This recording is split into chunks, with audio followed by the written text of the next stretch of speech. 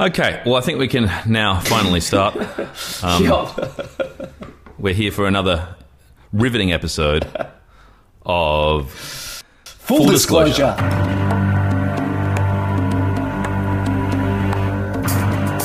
Yeah.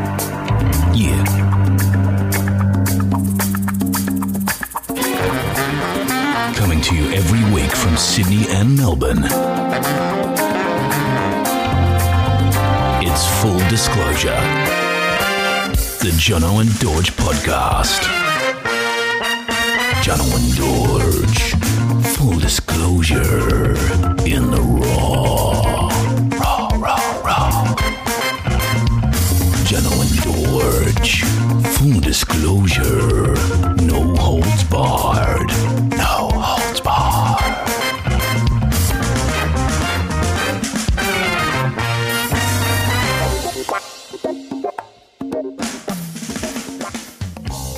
Okay, Jono, welcome to the show. We've just gone through, for our listeners, we've just gone through a protracted setup sequence of approximately 45 minutes. Standard, unfortunately. But it is workflow and it is, step by step we're making improvements, and hopefully you're hearing those because... I think they're hearing it just in how pissed off you are at the beginning of every Full Disclosure now. Yeah, it's become our warm-up just to kind of get you into a tiz. Yes. Because what I'm worried about is it is bad how shit I am with technology, and how it's so great how patient you are. But I think I wear away at your energy before a podcast, and then because you're trying so hard to keep a lid on your burning the pressure cooker of rage inside you that you're saving your good mate from, that now there's a bit of you're kind of incubating it. You think I sound like a resigned loser, basically? I'm about to kill myself. Not resigned loser, but you well, maybe that's what they'll take, but I know you well enough to know that's just you doing everything you can not to scream. I wouldn't go that far, but look, it's just I'm probably not the most patient. Well, I'm not the most patient person going around. The good news is it's a workflow thing, and hopefully you're learning as I'm learning what your issues are, and you're learning. I'm not learning anything, mate. I'm not learning anything at all. I'm just letting you fix the problems. For our listeners, just so our listeners are on top of things. Yep. John has now managed to put the Skype application on his laptop, because we found now that the source of much of our trouble was he didn't even have the Skype app on his laptop, so he was going through Microsoft and a whole bunch of other means. Got locked out. Remember last week I got locked out, and then I couldn't get into my Hotmail, so I had to give them your email address, and yeah, you're very patient with that stuff. You could be a ESL teacher or a driving teacher or something like that. You've got that amazing kind of logic where you're just able to repeat things to a point. You've seen me lose it, especially when we're in India, for example, with tuk-tuk drivers. I get to a point. That's the thing. Absolutely, because you never let it out, and so when you finally let it out, it's terrifying for everyone except for you. It's really cathartic for me, because it's all, you're right, it's all there, it's all waiting to get out. No, so left, right, left, right, left. It's that simple. What's wrong with you? Left, right, left. Yeah, I really didn't have you? lost So it. You were telling me off air that you recently lost your temper. Did you lose? Because what's happening with your car? What's the car update, mate? The car update is... Have you got the Audi back? I'm supposed to get it back tomorrow, supposedly. But hasn't he... He called me. I won't get it back tomorrow. It's Good Friday tomorrow, so I'm not an idiot. But that was pretty naughty of him, saying, "I'll give it back to you on Good Friday." He may as well have said, "I'll give it back to you on the first day of April." You fool. Georgia just finds it hilarious now. She's like, "Well, every time she's like, I forgot you even had a car." It's been at the mechanics for 6 months. Yes, and hasn't he sent you emails saying I promise this time, or you can trust me this time, or something? What did he write? On WhatsApp, you sent me that. Yeah, we're on numerous different communication methods. None of them which seem to be making any progress really at all. The news is he has to replace the air conditioner because it's been sitting there and dried up so much the seals have gone. So he's going to pay for that himself. He's going to get a compressor put in himself. He called me yesterday. He's like, I've got great news. I've managed to get a cheap compressor from down the road. And he's already told me he's paying for it. So I'm like, so? Why do I care? What do I give a shit how expensive the compressor? Just put the fucking thing in. That's what I'm thinking. But I'm like, oh, that's great. That's great news, mate. That's what, that shows you the difference between what people are thinking and what they're actually saying all the time. And so, yeah, he's put in the compressor and he's putting the air conditioner in. And then he's got to get the immobilizer codes. He started talking me through the immobilizer codes. And again, I'm like, well, that's great, man. I really don't care about temporary immobilizer codes, but that's what he's got to get. And then supposedly we're good to go. But what's an immobilizer code? so cars have immobilizers, and I think their computers have codes that you punch in when it's been flat for a long time. You need to reset the codes before the car actually starts. Otherwise, it just exactly. Yeah. Full disclosure, guys, I don't drive. So I don't know. No, John is... You've got your driver's license, haven't you? I do. I've had to... Yeah, I've got it. But I'm scared. I'm scared of, a few things in life, and I don't want to kill people on the roads. And I've got a bad sense of direction. You have got a bad sense of direction. You've famously got lost jogging in numerous locations all around the world. I like tuk-tuks. I like being in a tuk-tuk with Georgie yelling at the tuk-tuk driver. We should do the top 5 Johnny Gets Lost tales. There's quite a few good ones. I thought the one in Central Park in New York was one of the best. But you've had some real hummers. I get lost everywhere. Yeah, some real blowjobs. You've had some real blowjobs. I've had some real blowjobs. Do you reckon those that new thing, the virtual reality, the VR stuff, you can get a blowjob? Yeah, you can get everything. You can do apart from that, you can get everything. You can do everything. I think it's more you proactively doing things to other people, and that's where people are slightly concerned, because you're going to get worlds now where you can get raped in online worlds. Do you know what I mean? Or you can get raped at your car mechanic. Yes, sure. John and George, full disclosure in the raw. The dogs all just jumped around, but... How many dogs have you got there? 4. So full disclosure, everyone, George is he's homeless at the moment. What's that song, George? Homeless. Last eating on a moonlight day. Somebody say. Shush. Hey guys, shush. I'm trying to do a podcast. It's gone. The noise is gone. What type of dogs have you got there? 3 golden retrievers and 1 small yappy little rat dog that I don't know what it is. And George is house sitting or dog sitting for a few weeks because he's out of the glebe house that we lived in together. And have you dropped in on Tony Parker? No, I haven't. No. Can you do that? Yeah, I'll do it. I keep thinking, stop! Can you guys stop it? Jesus Christ! I've had to pick up a lot of shit. This is the worst part. 4 dogs worth of fecal matter is a lot of shit, and I've never had to pick up anyone else's shit before. And it's been a real learning experience. These guys... No, shut up. Oh, they're making noise. These guys put turds everywhere. They put turds everywhere. What? And not in the house, though? Do they shit in the house? I tried to get away from it. And then I went to poker on Monday, and Doc had a really strong word with me about the fact that you have to pick up their shit because... Dude, you've got to pick up their shit. You've got to pick up their shit. I used to dog walk in New York. You've got to pick up their shit.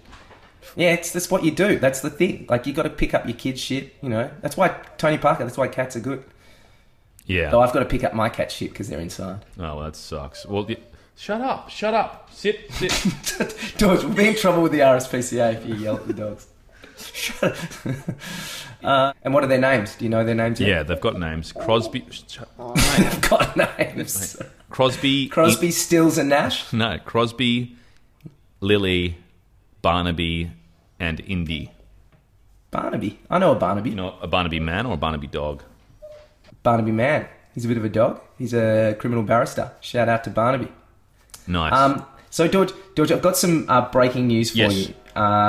Speaking of poker, my cousin Tim, he sent me a text message saying that one of his kind of favourite people, as far as like one of his trendsetters, a guy that he's mates with that likes good stuff, gave us 5 stars on iTunes, right? And so I was immediately suspicious that Tim was reaching out with something positive about anything I was doing, and a little bit guarded.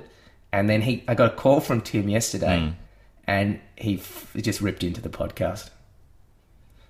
What did he say? There was a lot of choice bits, but he said that his partner, I won't mention her name, but she's a producer, and I was very excited that she was listening to it. She said that we're not, she's not our target demo, and I said, what do you think our target demo is? And Tim said, 37-year-old male bimbos is our target demo. And he said, it really proves that we don't know anything about anything, the podcast. And then I asked him how much he's listened to, and he'd only listened... He said Matt Connors had listened to all 3 episodes that are up, and he gave us 5 stars, but said he'd never listen to another one again, and that we should stop doing it. Which I don't, but he also said he couldn't stop listening. But then Tim just said he only listened to the sledging bit, which was a bit long, and he said that was just rubbish, and he couldn't. And I said, "What about George's radio play?" And he goes, "I didn't get to that." And he said that we're stealing other people's identity, like we're talking about other people on the it was like he actually said he quoted the Stormy Daniels interview, and he said it would be a shame. I've got beautiful cats, and it would be a shame if they grew up without a father. He said. But anyway, I'm sure you're going to hear a lot about it at poker. What does that even mean? Well, he's going to kill me, I think. And then I said, will you come on the podcast and do a movie review? And he said, never. And that we don't have enough money to pay him to come on. It's probably true. It's probably true. Well, look, what do you think? What's your spin? Does it mean he secretly likes it, or does he actually hate it? Probably a bit of column A, bit of column B, I'd say. Yeah, I think he probably thinks it's a little bit offensive that we think we can just jump on a mic and people are going to listen. But well, we're just doing it. You know, we're just doing it. We're just podcasters. Totally. I wouldn't go that far. Gentlemen George, full disclosure, no holds barred. No holds barred. All right. So let's move right straight into one of our segments. I think it really leads quite nicely into speaking of critiquing the hottest story right now. And without further ado, we should head to In the News with Jono Burns. Jono, what's in the news today? Extra, extra, read all about it. Me and that Playboy in trouble again. Extra, extra, read all about it. Playboy, extra, young fella. It's Jono Burns with In the News. Oh, well, it's quite a good follow-up to all the sledging stuff. It's obviously been... Everything that everyone's talking about in Australia is the ball tampering. Has to be. And look, I'm almost a bit sick of it, George, but I do love a story in real time, so it was very exciting when it happened. You got the kind of updates on your phone, and then Turnbull weighed in on it, and now have we got a result yet? Have they given them out there? Yes, they have. Yes, I'm on top of it completely. Oh, so the news is... What do they get? 12-month suspension for Smith, and he will not be able to go for a leadership role in terms of captaining the side again for 2 years, so not till 2020. But he can play club cricket, but he can't play any international cricket whatsoever. He can't even play state cricket, first-class cricket. He can only play club cricket. David Warner is suspended for life from any leadership role in Australian cricket. He's got a 12 months as well. Just to recap, as I've said, it's 12 months for Steve Smith, 12 months for Warner, 9 months for Bancroft. Warner cannot take a leadership position with Australian cricket ever again. What about Bancroft? Bancroft, just the 9 months. Warner's the real villain, isn't he, George? It's more just because Smith was captain. Yes, Warner was the instigator of, as I suggested in the last podcast, Warner was the instigator. We'll put it in, just edit it in. He came up with the idea. He even showed Bancroft it was actually sandpaper. Warner showed Bancroft how to use the sandpaper on the ball. It was completely his idea, and worse still, when the story broke, he tried to say that the Australian cricket team, all the fast bowlers and bowlers knew about it as well when they didn't. So he's completely loathed by the entire team now. And it's unlikely, I think, he'll play for Australia at least for a couple of years, if ever again. So it's been huge ramifications. What's coming out about the captain, though? Did he know at all, or is it just because he's the captain? No, he knew of the plan. Yeah, he didn't come up with it, but he okayed it to go ahead. And apparently, floating around somewhere is actual audio of the meeting, so we might be able to share that with you guys in the coming weeks. Yeah, it's pretty exciting. Some audio. Warner had ball responsibilities for the Australian cricket team, so he used to be the guy who used to shine the ball. So look, he's obviously been doing this sort of thing for a long time. He used to shine it up real good, didn't he? Real good. Shine it up real good. He got in a lot of trouble for having extra bandaging on his hand for no apparent reason. He claimed he had hand problems, which he was using on the ball for the first 2 or 3 tests. The bombshell I have on Warner, or the news I have, is via my girlfriend's ex-partner. He used to play cricket with him at club cricket level, and he said Warner was the worst sport he'd ever played against in any sport. He said he used to say horrific things about your sister, your mum, things he'd do to them. What about my sister? And whoever was batting. And he talked about getting a gun and shooting them. He talked about having sex with them. He'd do anything he could to get an advantage, which makes everything that he was saying about not bringing family into cricket completely laughable. He talked about having sex with their sister while firing guns. Like just firing guns, like just doing it and just shooting them off in the air. Yes, but jokes aside, quite a vivid imagination. It's a huge hypocrisy on his level to have a problem with what was happening with the Sonny Bill stories and claiming that there's no place for that in cricket. The hypocrisy with David Warner goes very deep. He also famously accused other teams of ball tampering, saying it was out of the spirit of the game, that they'll get their just desserts. So that's unfortunate, isn't it? That was like a year ago. He was on record. That's on record. So he's so he's fucked himself. But he owns a $6 million house. Yes, he does. And a Ferrari. Is it a Ferrari or a yellow Ferrari? He came out and said... So he's doing all right. He came out and said that his financial advisor said that if he ever had to work again, he hadn't done his job. So after cricket, that is. So, he's doing fine. All his sponsors will drop away. $2.4 million. Him and Smith will lose because they've both been dropped by their IPL sides now as well. But look, I wouldn't say a drop in the ocean, but they're definitely... I think they're only becoming aware now of the real repercussions, because Smith in particular completely underestimated when he came out and sat in the press conference what it was about. But they also lied then. They said it was tape and they were picking up bits of dirt, but it was actually sandpaper. So it's so weird though, isn't it? It's not like it's symbolic. It's like it's bad that they're representing Australia but it's quite a small crime really to try and it was annoying how they said it didn't even work. That didn't go well in Smith's apology, when he said we didn't even do it properly because they didn't take the ball off us. I think there's more to it than that. In my opinion, basically, the Australian cricket side has been, when you talk about Test match cricket and you talk about the way it should be played, they've been known to go at the opposition to do everything inside and bordering on outside the rules in order to win. What's it called? Degradation? What do they do? Personal degradation or something? Yeah, they just try and chip away at you. Yeah, it's bullying. It's 11 dudes on one, as we spoke about in another episode. And the point of the matter is, it's become part and parcel of our national identity, and there's a certain amount of pride, and it's almost emblematic, it seems, of what it means to be Australian, which somehow has been attached to cricket. And I'd like to think that this chapter will show once and for all that it's toxic. It's actually toxic masculinity, which has been encouraged and allowed to flourish to the extent that we're really seeing the ugly side, which is purely it's alpha male bullying and cheating to get whatever it takes to win is the ethos, and whatever it takes to win is not how sport was originally meant to be played. Originally, it's become professional now, but it was amateurs playing in the right way. That's the problem. It's all the money. Like, there is a lot of pressure on them to win, so they're feeling that pressure. I see it as they see themselves as Jessup. Jessup from A Few Good Men. Yeah.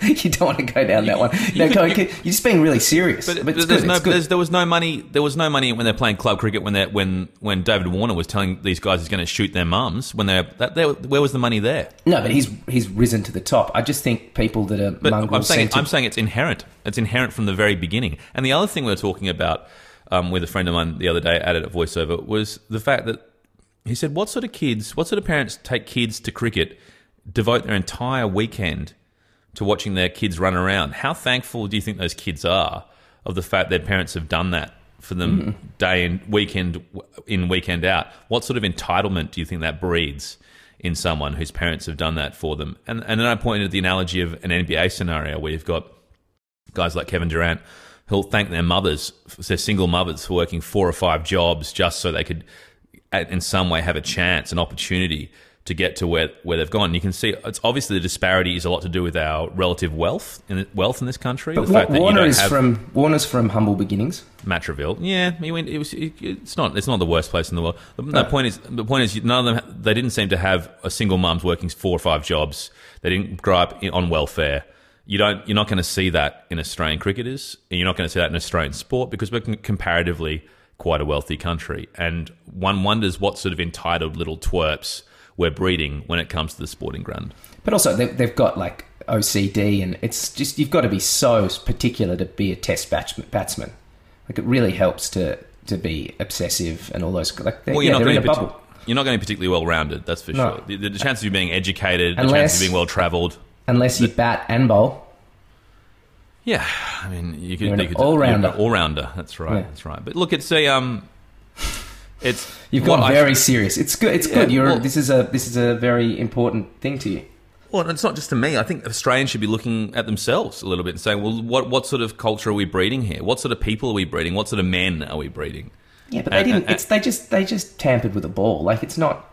I like it because it's a big story, but I just don't think It's not just the tampering. It's the fact that ever since Darren Lehman got brought in after the Mickey Arthur scenario, after Homework Gate, and Darren Lehman got brought in order to bring back that steely, win at all costs Australian resolve, that culture. Yes, but they're not getting punished. But you can't punish them for all the other things. That's the thing. It's ball tampering that they're getting. I understand that the public opinion's turned on them because it's been a shocking kind of turn of events with the Warner chest bump and all that sort of stuff.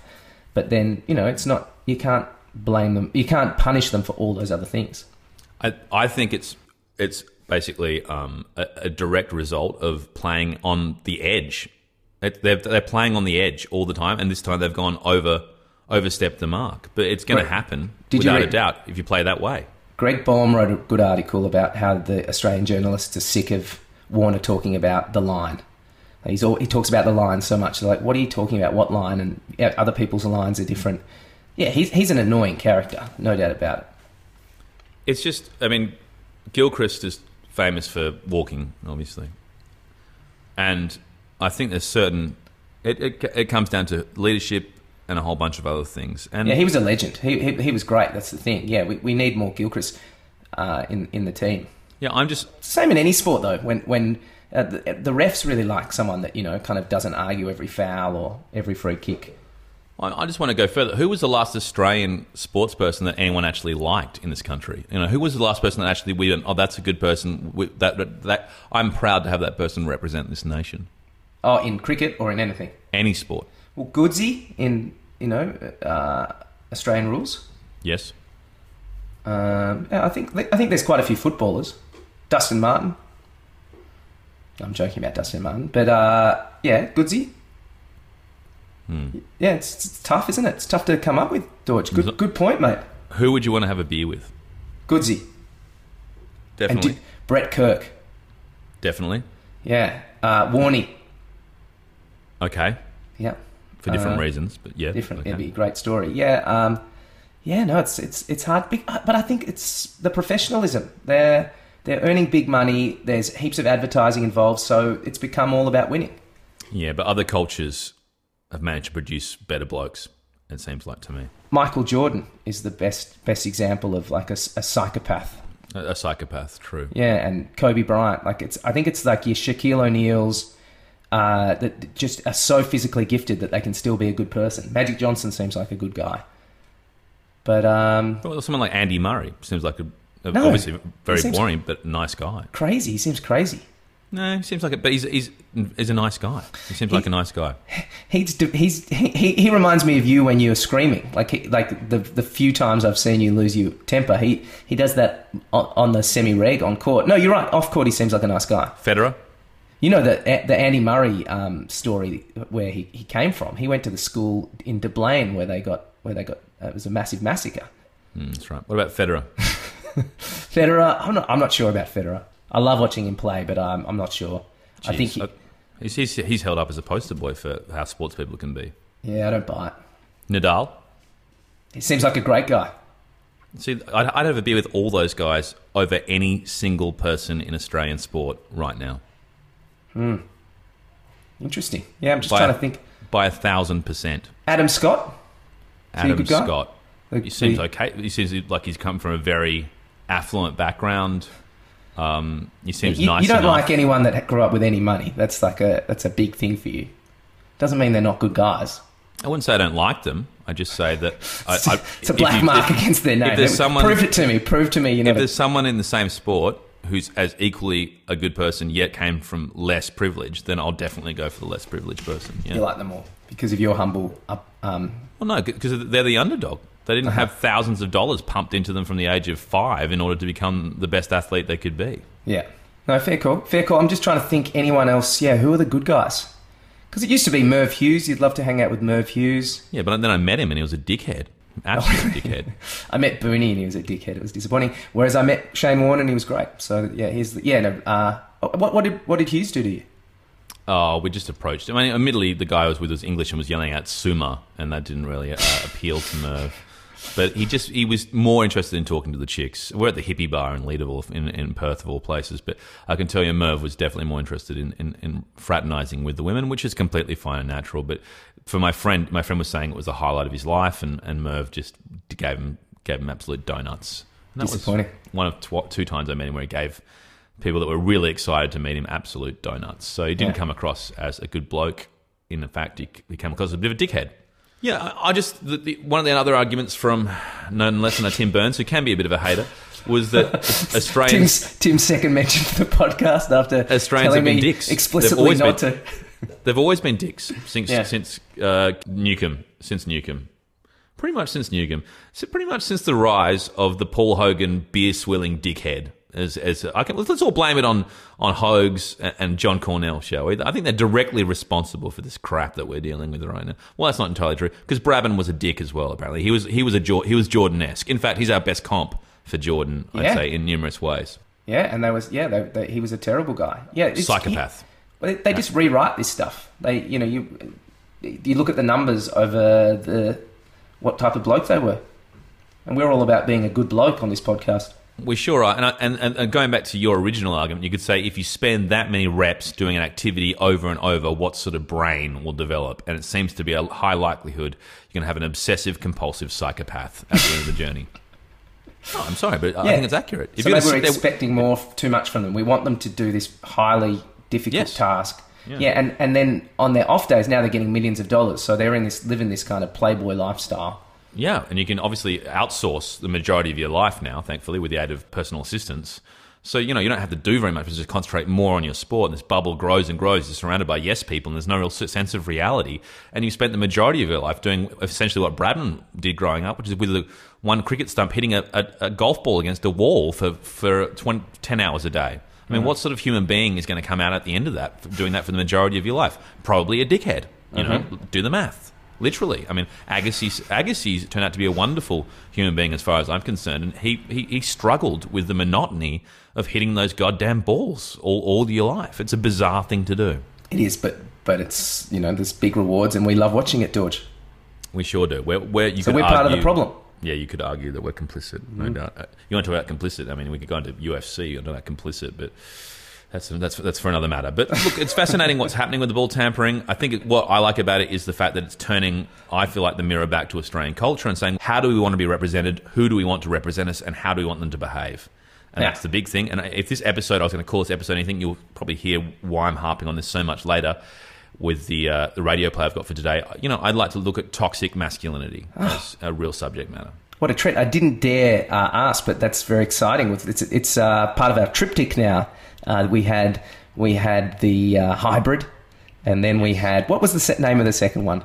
The Courtesans. The Courtesans, which was about a indecent proposal. And this one, I can't wait. That's really exciting, George. Good on you, mate. You are doing a lot of heavy lifting in this podcast. I'm really looking forward to coming to the table. Hopefully listeners can't hear the heavy lifting, but I'm trying to keep it as light as possible. That was heavy subject matter. So in the interest of keeping it light, let's move on to a really fun segment of ours. It's called John O'Burns with... It's an outrage! If you want to talk in a movie... This is taking too long. This is taking too long. No! This is terrible manners. Terrible manners. It's not funny. It's not bringing them badly. It's Belligerent Burns with It's an Outrage. Okay, mate. Well, this is an easy one. I went to the pub to meet a mate the other day. He said, come to the pub. We're getting together a bunch of writers. And it was a pod online where they're going to meet up. There's all these screenwriters and stuff. And I obviously have a pretty light resume in that. I did go to NIDA to study playwriting, and I'm trying to write a school play, but I felt like a bit of an outsider. I went to the pub in Collingwood. At the Grace Darling, I will name and shame them. I turn up at the pub. He's there. I'm really happy to see him. He's a great guy. There's all these kind of nerdy writers there. There's a guy that I know pretty well. I've known him since I was a kid, actually, who's doing quite well in movies now, and he's about to head off to LA. And he pretty much barely turned around and said hi to me. And I was like, all right, that's good. You're high flying now. You're airbrushing people. That's good. And I went to the bar. I checked if Ed wanted a beer. He didn't want a beer. I went to the bar and then waited at the bar for 20 minutes, George. 20 minutes to get an overpriced pint while watching these absolute fucking muppets in Collingwood Fitzroy with tattoos, wearing ironic 80s music T-shirts and parachute pants. Just had a good chinwag behind the bar and completely fucking ignored me. Then when two other hipsters came up, they had a nice chat to these two hipsters, and after they gave the hipsters their beers, said, don't worry about paying. Meanwhile, I'm waiting to pay for my beer. He comes up to me, he goes, hey, buddy, what can I get you? Now I'm furious. I have a poisonous kind of look on my face. I call him buddy back. I do a triple take when my beer's $12 and furiously don't buy another beer for the rest of the night. But it's an outrage, and it happens quite a lot in Collingwood, Fitzroy, the city. These vapid fuckwits that are getting paid money to ignore customers that just want to buy a super expensive pale ale. I've had it. I'm off booze for 2 weeks now. I'm not having a drink out because it really boils my blood. Thank you, Jono. I have noticed that problem in Melbourne many times. I've pointed it out to you as well. You lived in Sydney for a while. It doesn't happen to the same extent. Would you agree? Or, it's fucking bullshit. They're getting paid money. Like, how would the actual owner of the pub feel? It's like they're on a stage not doing their job. They're on an elevated stage. It's like when someone holds a joint for too long and they think everyone's looking at them. Yeah, we're fucking looking at you because we're waiting for our fucking beer. It wouldn't happen in Sydney. In my experience, there's only 1 or 2 venues in Sydney, but a no, lot I've had of it venues happen in Melbourne. Sydney. I think it happens to me. I think they can sense. I think they enjoy winding me up because I remember it happened at that place in Chippendale. It did happen, but there's an anti-service thing in Melbourne. Like, the cooler your venue is, the less you want to serve people. They have to work hard to get served. Yeah. It's a thing in cafes there as well. You know it's true. Fucking hell. It's anti-service. It's bizarre. It seems to add to the coolness of your venue, the less you're inclined to actually serve your customers. Mm. Well, they can go fuck themselves. I think it's also partly due to the fact that Sydney has a tipping culture and Melbourne not so much. So there's more of an incentive in Sydney. How does Sydney have a tipping culture? It's just because it's a more international city. So that's stupid. More... They're already getting paid the same amount. Okay, mate. You made how you feel very clear. But the point of the matter is, a lot of people from internationally do come in, and they have tipping cultures. So as a result, it breeds slowly in. Yeah, but like with a different kind of reason, because in America they're actually not getting paid, so you need to get tipped. Yeah, we do get more American tourists because generally they like the beach and pretty things, and Melbourne just looks like a shithole, really, let's be honest with each other. It looks like someone shat all over it, really, and smeared it with Well, Melbourne was planned, and it's not hilly like Sydney. So Melbourne, yeah, it has nice architecture and doesn't look like it. Yeah. It does. And more Europeans go to Melbourne, I think, and enjoy that place generally more, except for the fun-loving Spanish and Italians who just love Bondi and the beach and the girls. The au pairs. Yeah, all the au pairs. Yes, we all know about that. No holds barred. So what are we going to do now? Should we do my movie review? Yeah, let's move right on. This is nice. I'm liking the speed on this one. Let's go on. I did have the joy of doing some research on this film. Hit us up with Soul Man. Soul Man. So it was a piggybacking on from Gandhi last week. I'll just read you at the back of the DVD. So I bought this. I got into trouble with Honey Babe. I've been hiding all the DVDs because I get them delivered regularly from JB Hi-Fi. But now I've also realised at op shops you can get them for $3.25. So I've got. Wait, don't read the back. Anyone can Google it and read the back. We want to hear what you think about the film, your summation. Well, don't you want to know the plot? No, but that's what your job is to do. Your job isn't to read the back of the DVD. Anyone can do that and Google that. That's not interesting. What we want to hear is how you remember it and what you remember about it, and your subjective opinion on it. No one gives a shit about what's written on the back of Soul Man. Okay, it was piggybacking on the back of our discussion about Brownface last week and Gandhi. I found out there was a film called Soul Man, which in the 80s is a comedy from the creator of... the writer is the creator of Ellen and The Wonder Years, so you'd think it would be quite good, but it's a steaming turd. The premise isn't terrible. It's basically... And they get to it quite quickly. It's a privileged... So you'd hate this guy. A privileged guy who's doing an undergrad at Cal University, and in the first scene you see him and his best mate get into Harvard Law. Everything's going really well for him, but then the early turning point is his dad tells him that he's not going to pay, so he's going to have to pay his own way. It seems cheap for Harvard Law, but back then it was $50,000 for the full 3-year course. And he's like, there's no way I'm going to be able to do that. So he finds a loophole where they're giving one placement to an African-American person. So he then takes overdoses on vitamin pills that make his skin go black intentionally, and he gets into this school. So that's the kind of the premise where you could do some interesting things with that. It's obviously pretty wrong. Tanning pills. Tanning pills, sorry. Yep, thank you for fact-checking that. It's C. Thomas Howell in the lead. He was most famous for E.T. and then The Outsiders. So he kind of became one of is it the Brat Pack? The Brat Pack, yeah. So they weren't the Sinatra people. It was the people afterwards, which was like Matt Dillon and the Estefez brothers, one of them being Charlie Sheen. But this was his last chance at sitting at the big table. He's terrible in it. There's some good cameos from Julia Louis-Dreyfus from Seinfeld. James Earl Jones adds some gravitas as a professor. It's an absolute head-scratcher that he's in it as a Harvard professor. And the only other performance that I really liked in it was the dad from Alf plays the psychologist, and he has a very showy little bit there. Do you remember him, George? Definitely. Yeah, he was great, wasn't he? Alf, no, not again, Alf. No, what are you talking about? I just like eating cats. He's always in the notes when he's talking, but he's always exasperated, Alf. Yeah, and so he was like that as the shrink. He's a pleasure. He has the pleasure. So he also tells him that you're not going to... And so that's the start, and then it's really, really, really bad. So it doesn't kind of open any of the doors that you could open. It's just quite offensive, and there's a lot of montages in this film.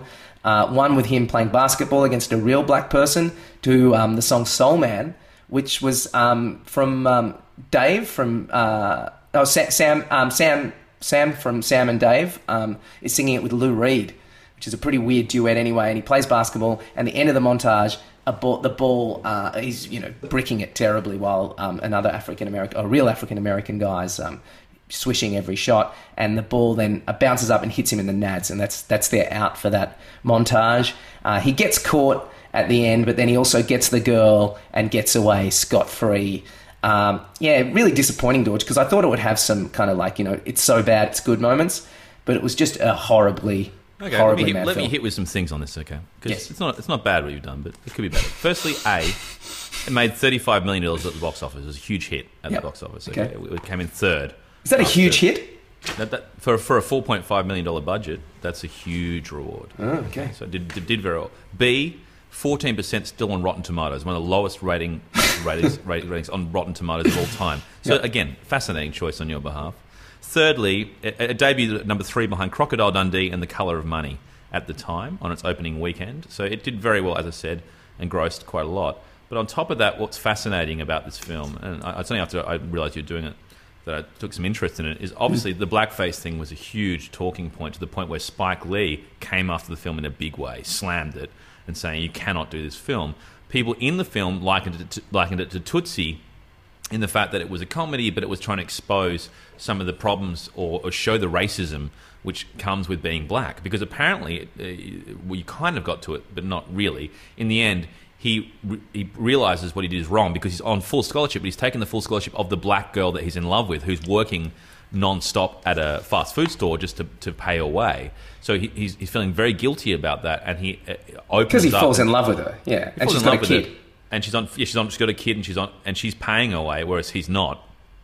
And what he does is he realizes that what he's doing is wrong, but he also says the reason it's wrong is he can change from being black whenever he wants, but other people who are black can't do that. So it's not a fair scenario. But it doesn't earn that because there's so many racist bits all the way through it up until that point. And that's the other thing. That's what they're trying to argue. But there's bits I saw where he's doing a Ray Charles type thing, where he's moving from side to side. It's bad. Sunglasses. It's very having their cake and eating it too. She's very good. Bad. She in the Ebert review, the only people that got any kind of kudos were her and James Earl Jones. Her name's Ray Dawn Chong, and she's quite good in Commando as well. She's a Canadian actress. Tommy Chong's, as in Cheech and Chong, I think. Is that right? It's his daughter. Yeah. Oh, okay. That's good to know.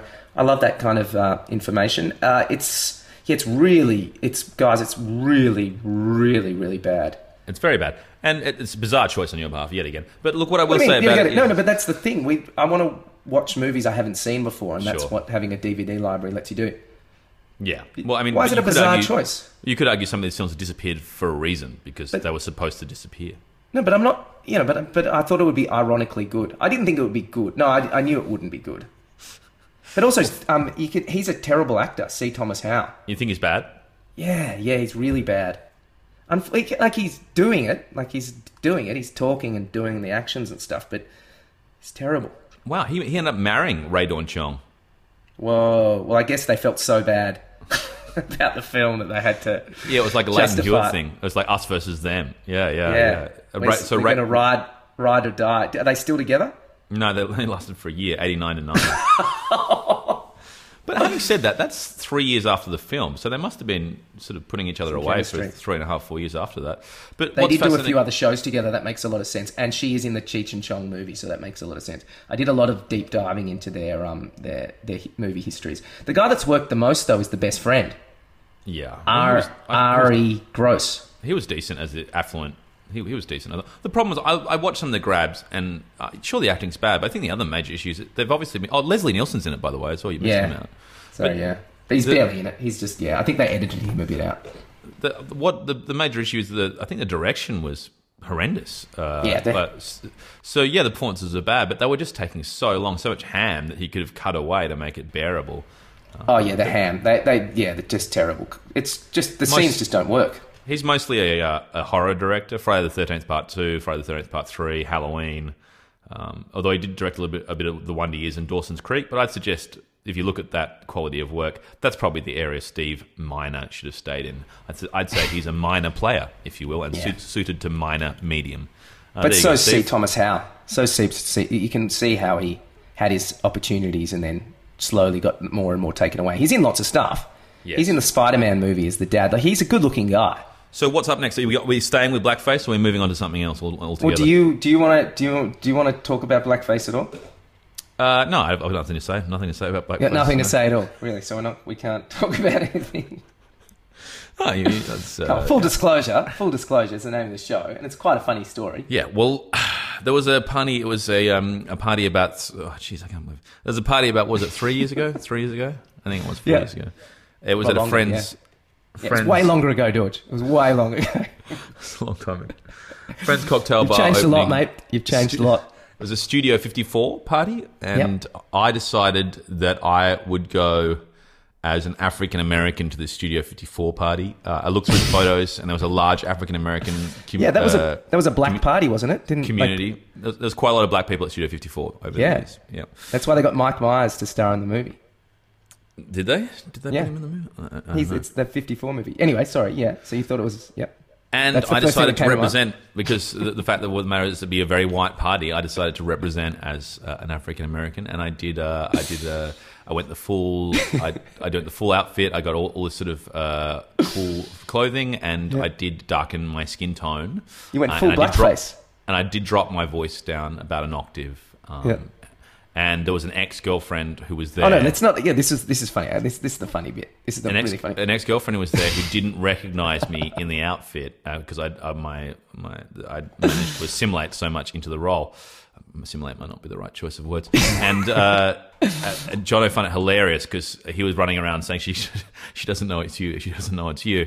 And I managed to avoid it, and she'd never found out that it was me. No, that's not true. She did find out. That was the really funny bit because they were lovely. That Georgie and I were going out with two Italian au pairs, and she was a lovely person, but you basically broke up with her because none of your friends could understand what she was saying. Like she was so lovely and so smart, but her accent was so strong that when she started talking to your friends or our friends, they would just get this panicked look on their face because they couldn't understand anything. And that's probably not the main reason you broke up with her, but you broke up with her and she fell hard, and she really, she really fell for you. The problem was I couldn't explain that to her because it's a terrible reason to break up with someone. What did you say? I just didn't really say very much. Dodgy, why? Why are you breaking up with me? I felt terrible. She was lovely, really smart, very beautiful. Role play. Why? But I love you. It's just I'm afraid it's just not working out. It's just a bit too intense, too fast. But why? Why? Intense is good. It's strong. I've got too much stuff to work through. I'm still struggling from past relationships. I'm not the man I thought I was. Georgie, please. Please what? I love you. Well, you know, I'm very fond of you as well, but I just think I need some time and space. Why, you're bad. You're bad. You're bad. You're bad, man. Okay, it's turning into your Japanese. Okay, so I was really nervous because I was dating her friend, and I think by that time maybe we'd broken up too. But yes. I saw her at the bar, and she recognised me, and we always got on really well. And I was like, I was nervous because I didn't want you to, because she was would probably scream at you because she was very passionate. And then it was hilarious that you were there doing full blackface, and she didn't recognise you. But then about an hour or so into the night, she looked and she went, "Dorji," and just the look of disgust on her face when she saw. I think it softened the blow. I think like that was that was fine because she wasn't a right wing Italian. Because unfortunately the girl I was going out with, her friend, was a bit racist, so that's why I broke up with her. But yeah, because Berlusconi obviously is racist, and so if she was from the Berlusconi school, she would have found it hilarious. He famously said to Moroccan people in Italy that they've got nice tans. But yeah. So there you go. That's but you've realised now that wasn't the right thing to do, haven't you? No, it wasn't right, and I wasn't doing out of so there was nothing. It was wrong culturally, and showed a lack of knowledge about the issue. How long did it take you to work that out? Because I told you straight away, and you fought it hard. There's some issues I've had. Is I've played many different ethnicities. So yes. I've played African American, I've played Aboriginal, I've played South American. So I'm used to... Because you are half Tibetan. I am half Tibetan, but I'm never going to play that because there's no roles for that. No, I've got no problem with that, but it's just blackface. I've been quite fluid with my idea of... sexuality. No, with my idea of what it is racially to one represent. So I took it as an acting exercise. As I said, I guess it was much closer to Laurence Olivier in Othello, and he cops a lot of crap for that now as well. And that was a long time ago. So I should have been on top of it, but I wasn't doing it in any way. Totally. I mean, that's the thing. That's you. There wasn't anything laughable or jokey about it. I was actually, because I was very fond of that era and that music. And technically, it was a real exercise for me to see if I could, assimilate. And there was assimilate again. I mean, fool people, trick people. Yeah. But there was a black guy that was there at the party, and drunk people at a bar. He famously said to my friend Brendan, who was working at the bar, "What's with that guy?" And he said, he said, "Where's he from?" And he said, "Oh, he's half Tibetan." He goes, "Well, that's okay." That's what the guy said at the bar. So there was... I've heard you say that to me because thankfully we had a 2-year argument about whether or not it was all right. No, look, it wasn't all right, but it was at the time, as I said, it was very much an homage to Studio 54 and the multicultural nature of Studio 54. But a misstep, a big misstep, and one learns from these things. And thankfully, there's very little photographic evidence. So if you were going to a cricket party, would you go as a West Indian? No, I would not. Just because they quite like cricket. They do. They do like cricket. Well, they don't like it. They love it. Very good. It's Full Disclosure, the Jono and Dorj podcast. So what am I doing now? You're going to go into your Hotmail and open the Tim Winton file and have a listen. You're guilty. Wow, it's very exciting.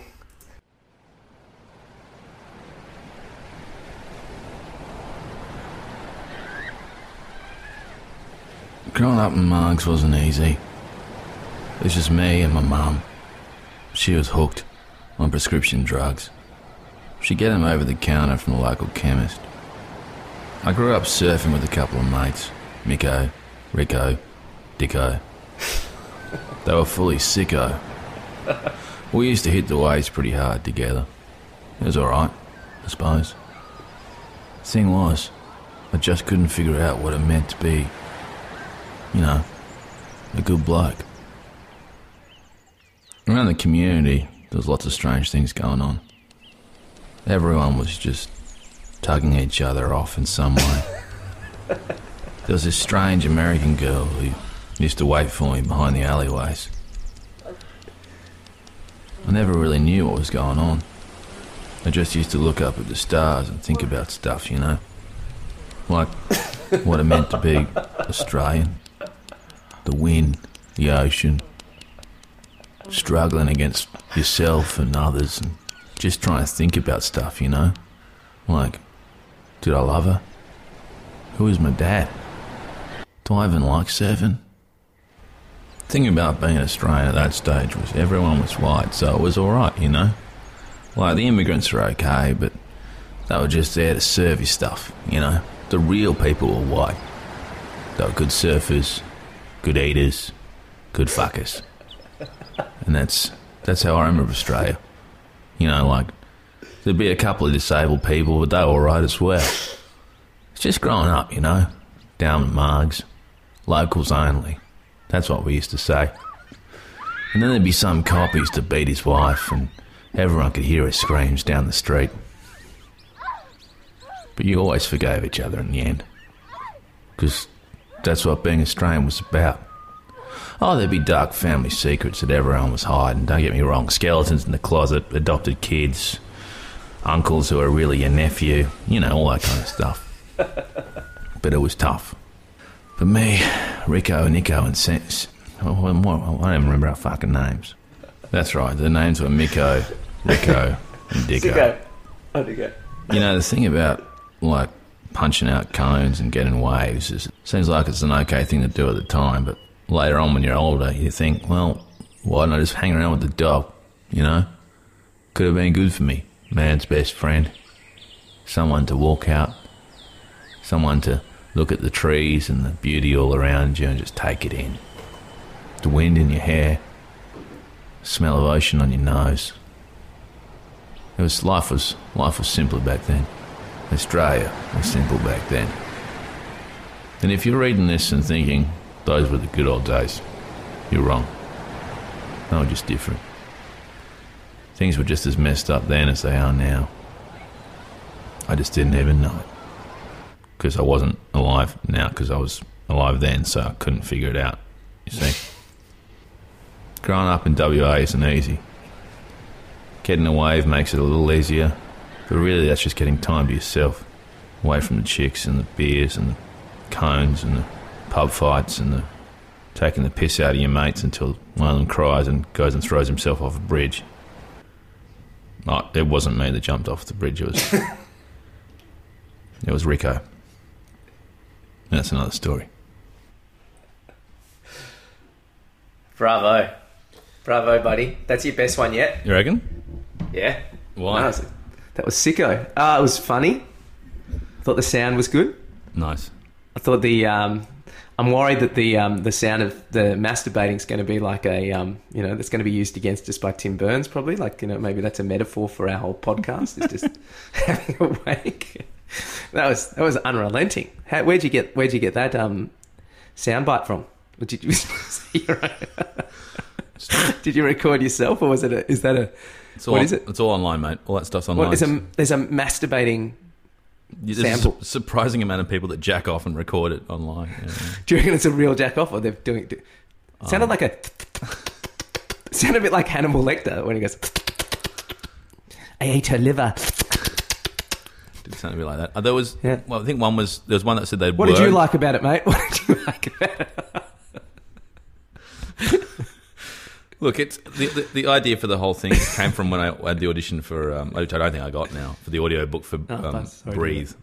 Yeah. Or sorry, is it Breath? I always fuck it up. It's Bex was listening to the podcast with me, and she got pissed off that you said it the wrong way. You corrected yourself, so it's whichever way you think it is. It's Breath. It's Breath. I'm sure it's Breath. Breath.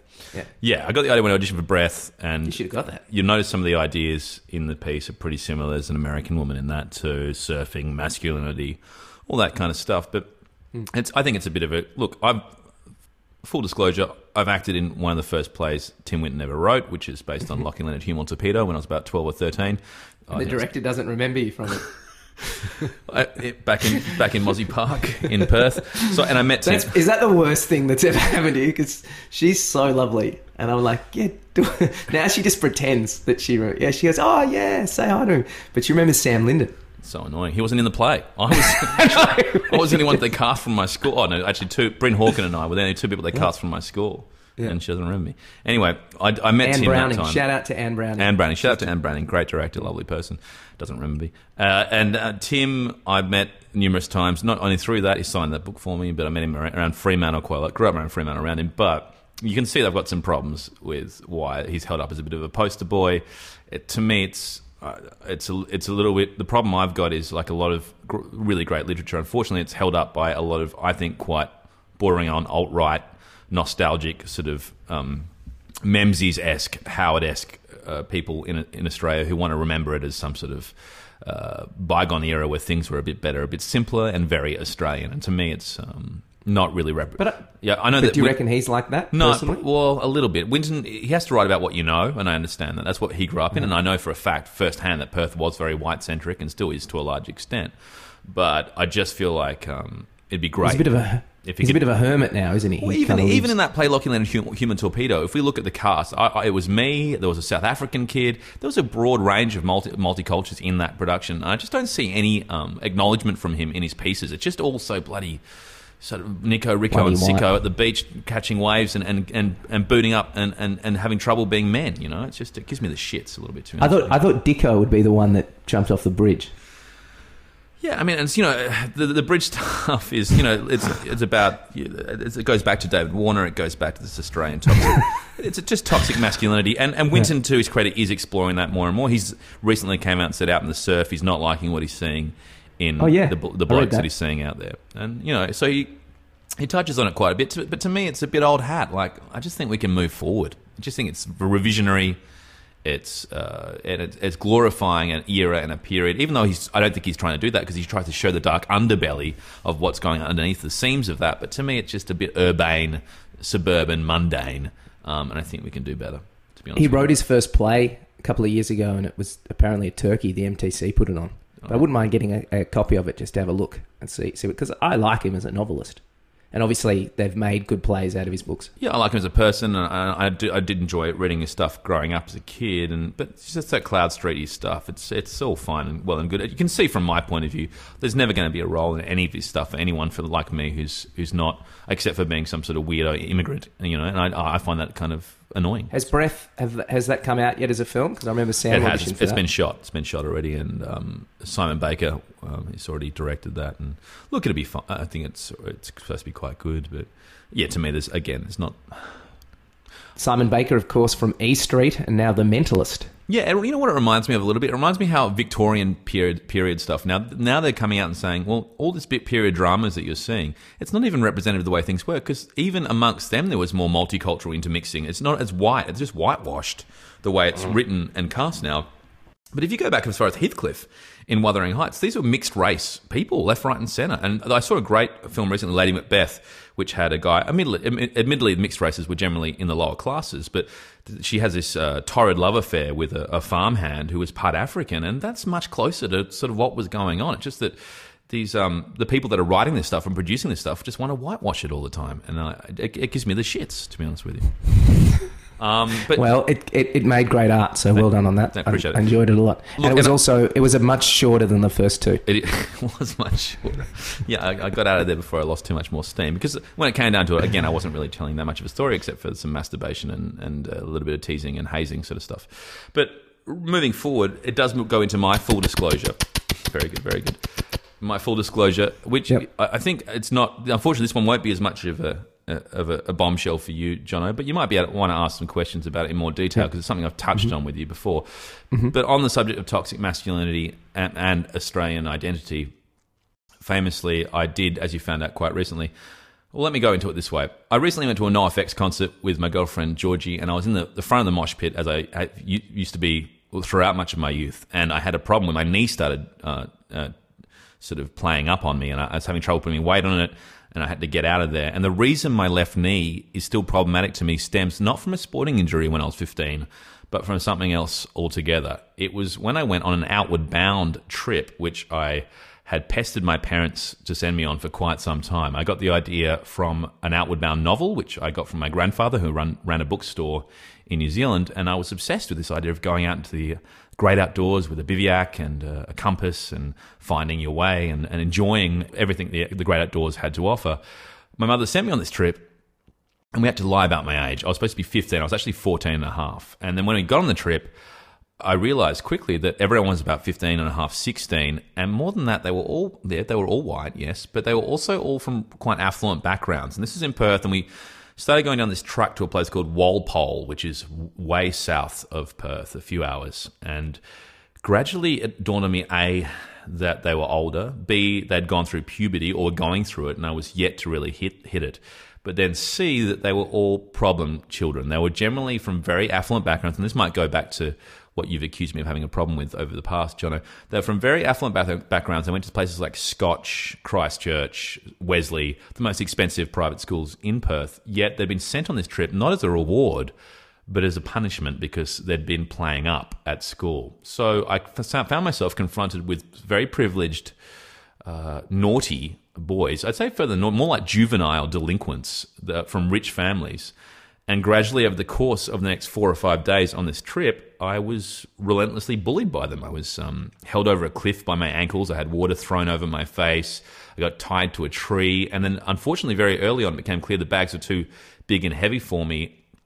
And what made the problem even worse was one of the older guys started play fighting with me, and then he quickly got aggressive and he swept kicked my leg, and it snapped some of the snapped my knee quite badly. We've never been able to diagnose what the issue was, but unfortunately, after that, my leg would give out from underneath me every now and then. I essentially got a wobbly knee. It's probably we've played basketball, and that happens quite regularly. Yeah, is that from that injury? That's from that injury. So it's a PCL, I think. Unfortunately, technology then couldn't find out, but I had to sit out from sport for about 2 years afterwards. And at that stage, I was playing basketball, football, soccer, and cricket week in, week out, and I had to sit them all out when I got back. Something snapped in my knee there, and that's been the problem ever since.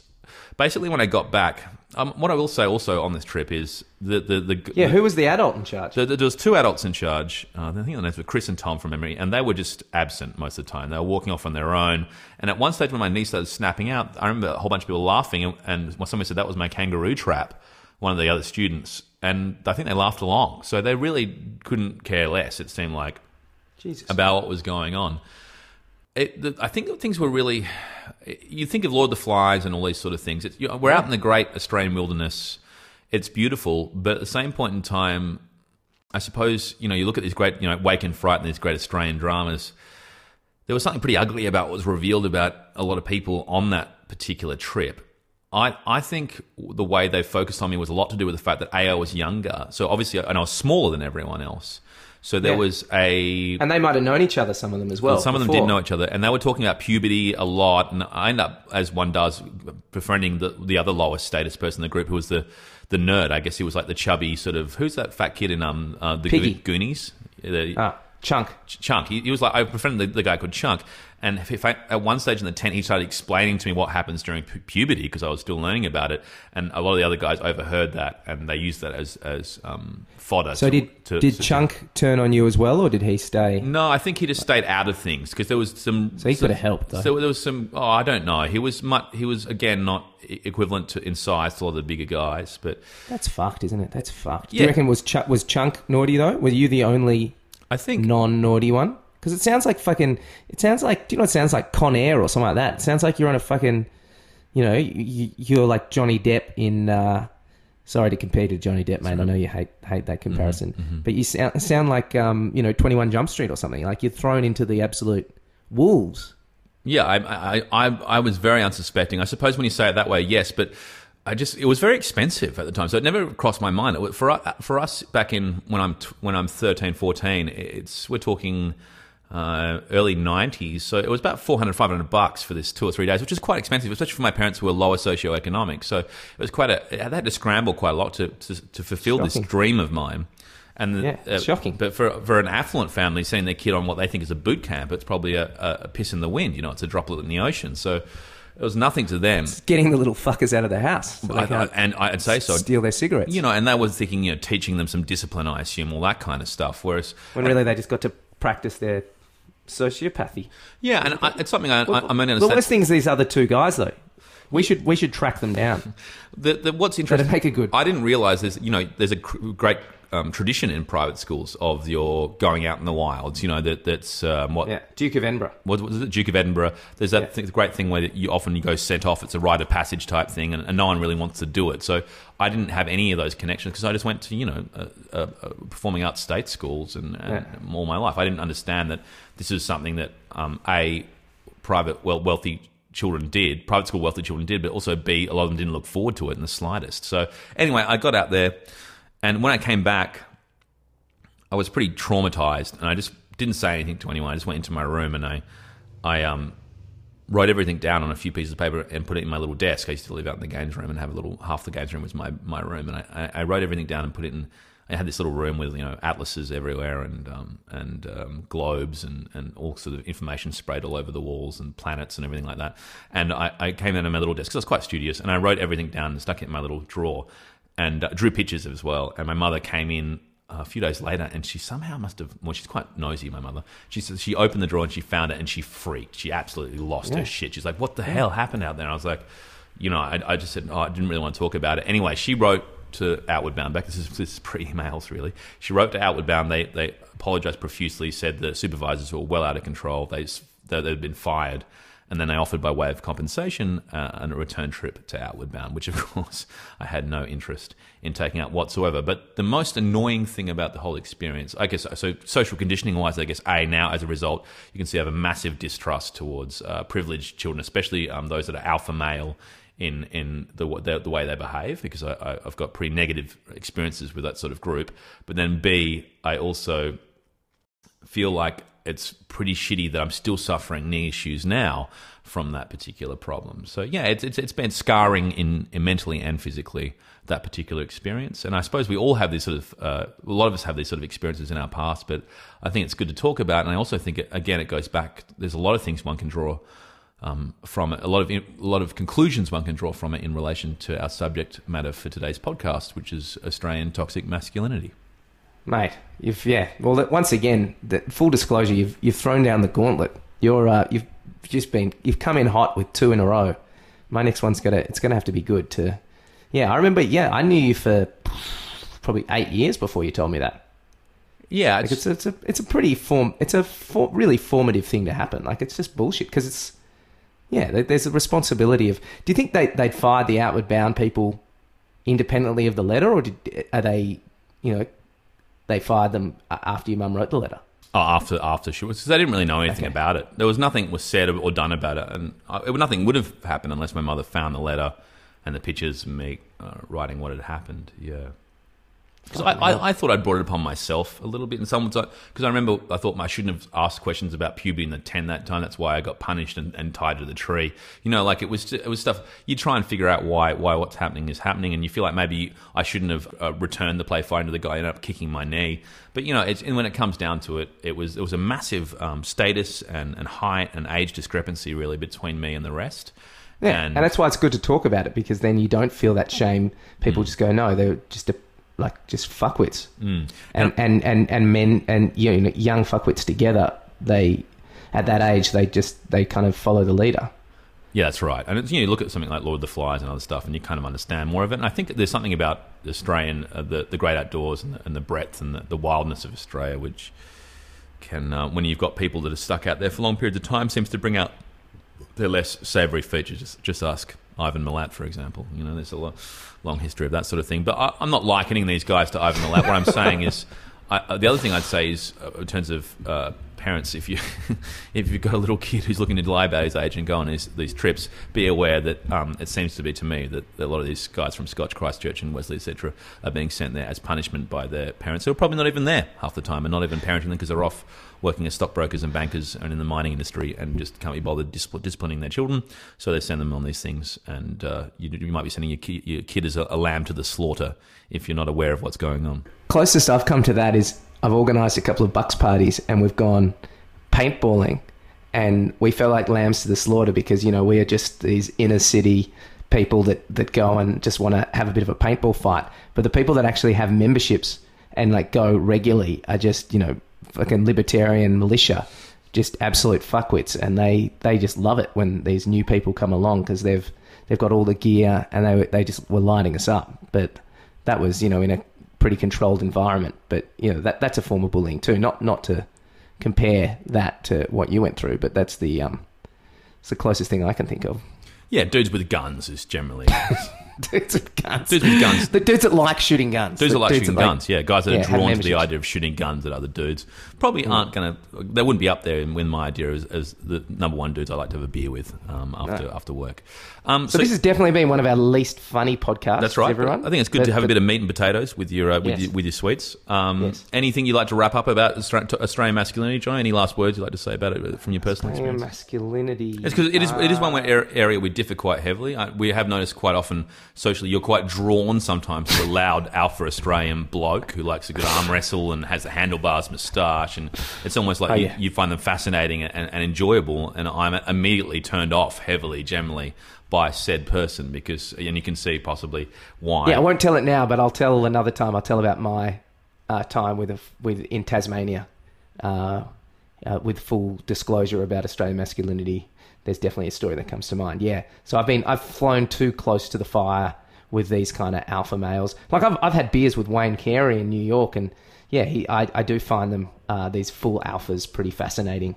But it's more that I like visiting the zoo. They're not my best friends or anything like that. Well, okay. Well, maybe we can open next week with the Wayne Carey episode and look at some of the full alphas that you've encountered over your life and what your experiences have been in relation to them. That'd be quite a fascinating insight from your personal experience. And maybe we've got to get a DVD then about alphas. I've got 300 on DVD. I'm just looking at some of them in front of me now. I've got The Lion King. That's obviously about alphas. Chicken Run. What's the most alpha? Well, I think the obvious one is one we've touched on a couple of times. Speaking of great alphas through history, it's What Women Want, I think, would be the obvious choice. Okay, I'll watch it. Yeah. In relation to What Women Want, I can tell you one little anecdote. I was there famously when the NIDA Parade Theatre was opened, and Mel Gibson donated $1 million towards the opening and came specifically for the opening ceremony, and we all had to sing for him and shake his hand when he came into the theatre, and they played an excerpt from a film, and that excerpt they played was from What Women Want. So I've always got this image of him with doing a silly sort of this little hat thing that he puts on his head and whistles a song and romances. Is Helen Hunt in What Women Want? I feel like it's with Helen Hunt. Have you seen the full film? Have you watched the whole thing? I've only watched excerpts. You said you're on this podcast saying it's a great film. I think I've seen most of it. I've seen most of it. It's a great film. That's what you said to me. I'll watch it. I'll watch it again. I'll watch it again with you. We'll both watch it. We'll both watch it, and that'll be fun. Yeah, let's do it. Next week's episode is called Alpha Males and What Women Want, and I think it'd be great for our female listeners as well, because today was very male heavy. So What Women Want will tell you what alpha males think women want, and I'm sure you'll really enjoy that. Yes. Well, I mean that's the and you're an alpha. Sorry. It's funny you say that. I just a lot of people say you are, because like I was obsessed with alpha this time 2 years ago, and a lot of people were like, "Yeah, Dodge is an alpha. He's just so weird. He's just tricking everyone that he's not. That's his alpha move." Wow, I just don't consider myself an alpha at all. It's funny. I just did a read for this new play that I'm doing in a month or two with Tom Campbell, a good friend who I've worked with numerous times. And I made the comment that they're looking forward to working everyone. There's not a single alpha in the room. And he just looked at me and goes, "Well, what about you?" And I said, "What?" He goes, "Well, maybe not now, but you used to be." Well, you used to let people see it, and then you've worked out the greatest skill of the alpha is tricking everyone that the alpha does not exist. It's great fodder for next week. I firmly disagree, but we're all entitled to our opinion. It's just that you're wrong. So we can debate it. I don't know if you are, but a lot of people think you are. Well, I'll get a list of what being an alpha is. Sure. There's a lot of good things about it. Let's start with Wayne Carey. You weren't an alpha or an outward bound, that's for sure. Let's start with Wayne Carey, because there's no greater alpha than Superman, which is what Bruce McAvaney used to call him. And on that note, I tell you what, I'm going to start going off on Bruce McAvaney. Don't worry about that. But the football season started. Yes. And Essendon had a win. And do you know what I did, George? What? I bought membership. Wow. I paid up. Oh my God. How much was that? They dragged me back in $200 for eight tickets. That's great. Does that include the ticket price? Yeah. That's great. It's general admission, because all the games are at Etihad this year. Mm-hmm. Full disclosure, I am an MCC member, and so I was devastated to find out that I won't even get to watch my team play So I'll just be able to. Basically, I'll be able to. They wouldn't fill the MCG, I guess. I'll get to go to 4 games. Didn't you win first round? You won the first round, didn't you? Are you serious? We beat the Crows. Big upset. Yeah. Well, yeah, absolutely. It was great. How'd you blokes go? You know how we went. We got beaten by 50 points. We look terrible. But I think we're going to win this week. I've tipped this. So you heard it here first, folks. Who are you bring playing? home the bacon. I don't know, but we're going to win. You think we're going to win? But yeah, so that's our sports segment, I suppose. And it's the comedy festival next week. It's starting now as well. So great. There'll probably be a bit of comedy festival stuff. Yeah, I mean, I saw 2 things this week. I saw NoFX play live, and then I saw Masterclass by Amanda Muggleton. So I'm getting out there, but nothing I really want to talk about, really. Was it all right, the Muggleton? I dare say I'm the only... Georgie and I are the only couple in Sydney that saw NoFX live and Amanda Muggleton in Masterclass. That double whammy. I don't think there's any... I know for a fact. Actually, I'm happy to put my house on the fact that I don't have a house, but I'm happy to put everything I own on the fact that no one else did that double. If you'd fucked your mum, you could have got a house. If you'd only fucked your mum. It's still shocking people, that particular segment. I had my cousin ask me about it just last night. Which is people are going to be pretty nice to you after this one as well. You know. Well, hopefully, I redeems myself for the terrible misstep, which is the browning up for something else. Oh yeah, I think there'll be the one funny part of the show. Yeah. If they don't turn off, then they'll. Well, I'm just looking forward to hearing about poker as well and about Tony Parker. Obviously, you're going to check in on Tony Parker because that's an ongoing thing where, if he might just run away. We'll find out. I'm sure it'll be fine. So, John, I'll leave it to you to take it away and wrap us up for another episode of Full Disclosure. Well, we learned a lot in this podcast, everyone. We learned about Dorji doing blackface, but then we forgave him when we found out about his just horrible sounding Outward Bound trip where it turned into a mixture of Con Air and Lord of the Flies. I knew about it, but we're learning stuff about both people on this podcast. Next week we're going to talk about alphas. We're going to do a deep dive into that. There's going to be my full disclosure, which will have to involve an alpha, and we'll probably have some reviews because the comedy festival's coming up, and of course, What Women Want, the ultimate alpha film. Thanks so much for listening. I hope Tim Burns tunes in as well. Thanks, everyone.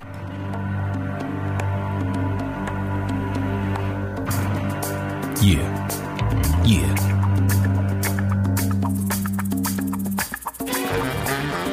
Coming to you every week from Sydney and Melbourne. It's Full Disclosure, the Jono and Dorj podcast. Jono and Dorj, full disclosure in the raw.